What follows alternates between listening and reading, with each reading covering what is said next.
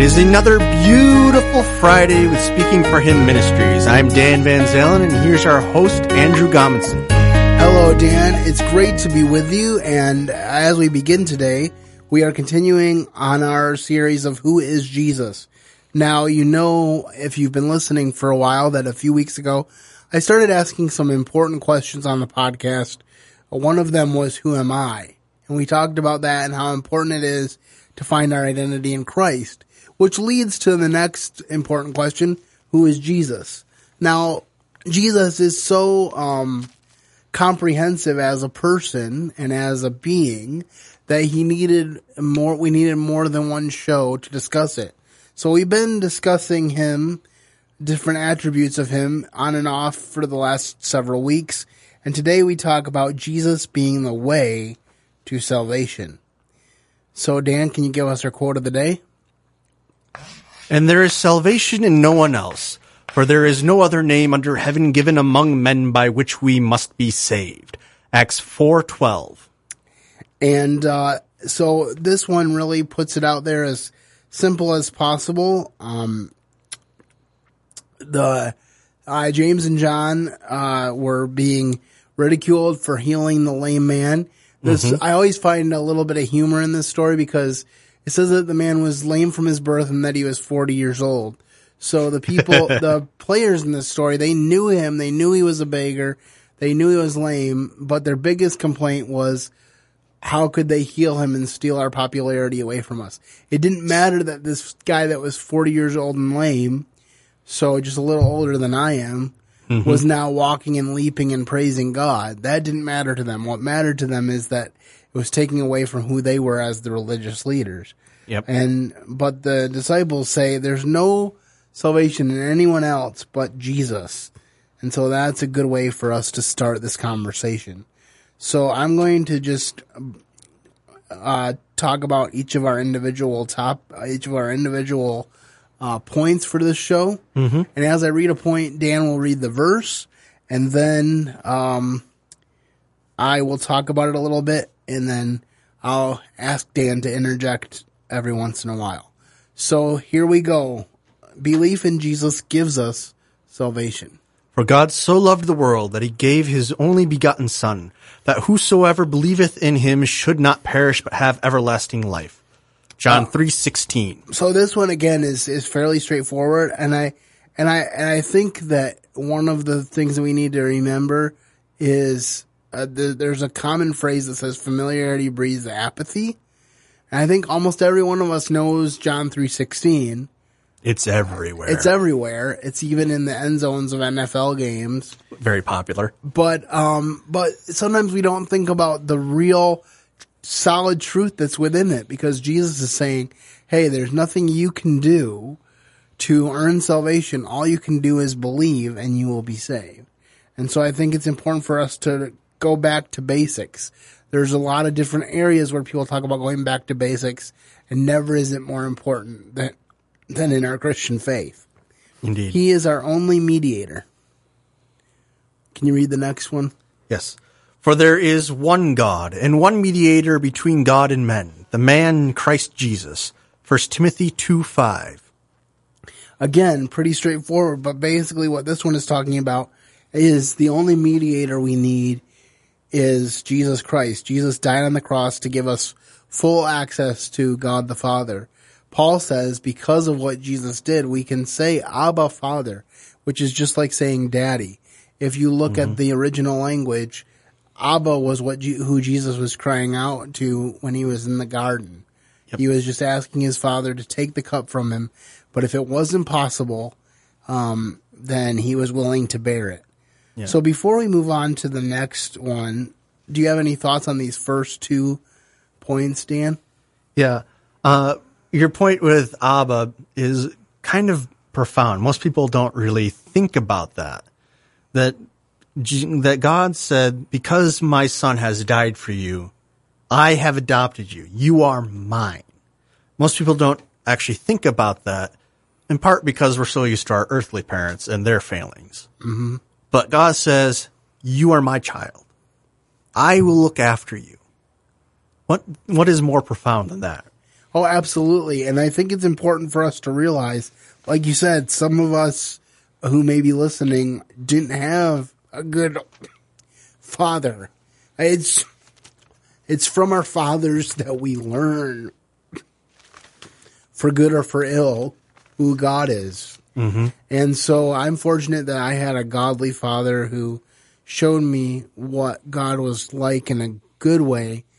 But if you have had struggles with your own father, I just want to encourage you what God says in the Psalms. He says, I am a father of the fatherless and a defender of widows.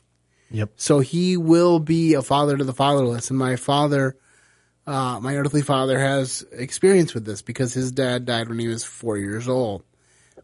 Mm-hmm. But he tells us often, especially on Father's Day, that he really can sense that God did become his father in a special way because he was fatherless growing up. Yeah. So that's very, very important and very good that you brought that up. All right. Our third point is there is no middle ground in salvation. He that believeth on him is not condemned, but he that believeth not is condemned already, because he hath not believed in the name of the only begotten Son of God. John 3:18. Again, this is in this familiar passage of John chapter 3. And earlier in the chapter, Jesus tells Nicodemus, except a man be born again, he cannot see the kingdom of heaven. So Jesus lays out this very particular way to come to God. Now, there are many journeys that lead us to Jesus. Mm-hmm. Many, if we were to sit here and tell our personal stories, It'd take a while. Yeah, it would take a while, but you would hear different ways that Jesus got a hold of us. But it's the same Jesus, and Jesus is the only way to get to heaven. And if you haven't chosen Jesus, then you've chosen against him. There's no where it says you can be halfway in and halfway out. You either have to be all in or you're all out. A teacher of mine used to say, if you try to not make a choice, you've made a choice. Absolutely. Absolutely. Jesus is the change you need in the world. Therefore, if any man be in Christ, he is a new creature. Old things are passed away. Behold, all things are become new. 2 Corinthians 5:17. And the reason I chose that phrase, Jesus is the change you need in the world, is I heard that it's a familiar phrase, and I believe it's Gandhi who said, be the change you want to see in the world. Mm-hmm. And I resonate with that to a certain level, but his belief system leaves out the important thing is that without God, we can't be any sort of change. Jesus says, without me, you can do nothing. And so it's important for us to realize, hey, I can't be the change without the power of God in me. And so Jesus is indeed the change that you need in the world. If you try to talk about something like that, but you don't have Jesus, you're nothing more than a clashing cymbal. Oh, absolutely. That's a good point.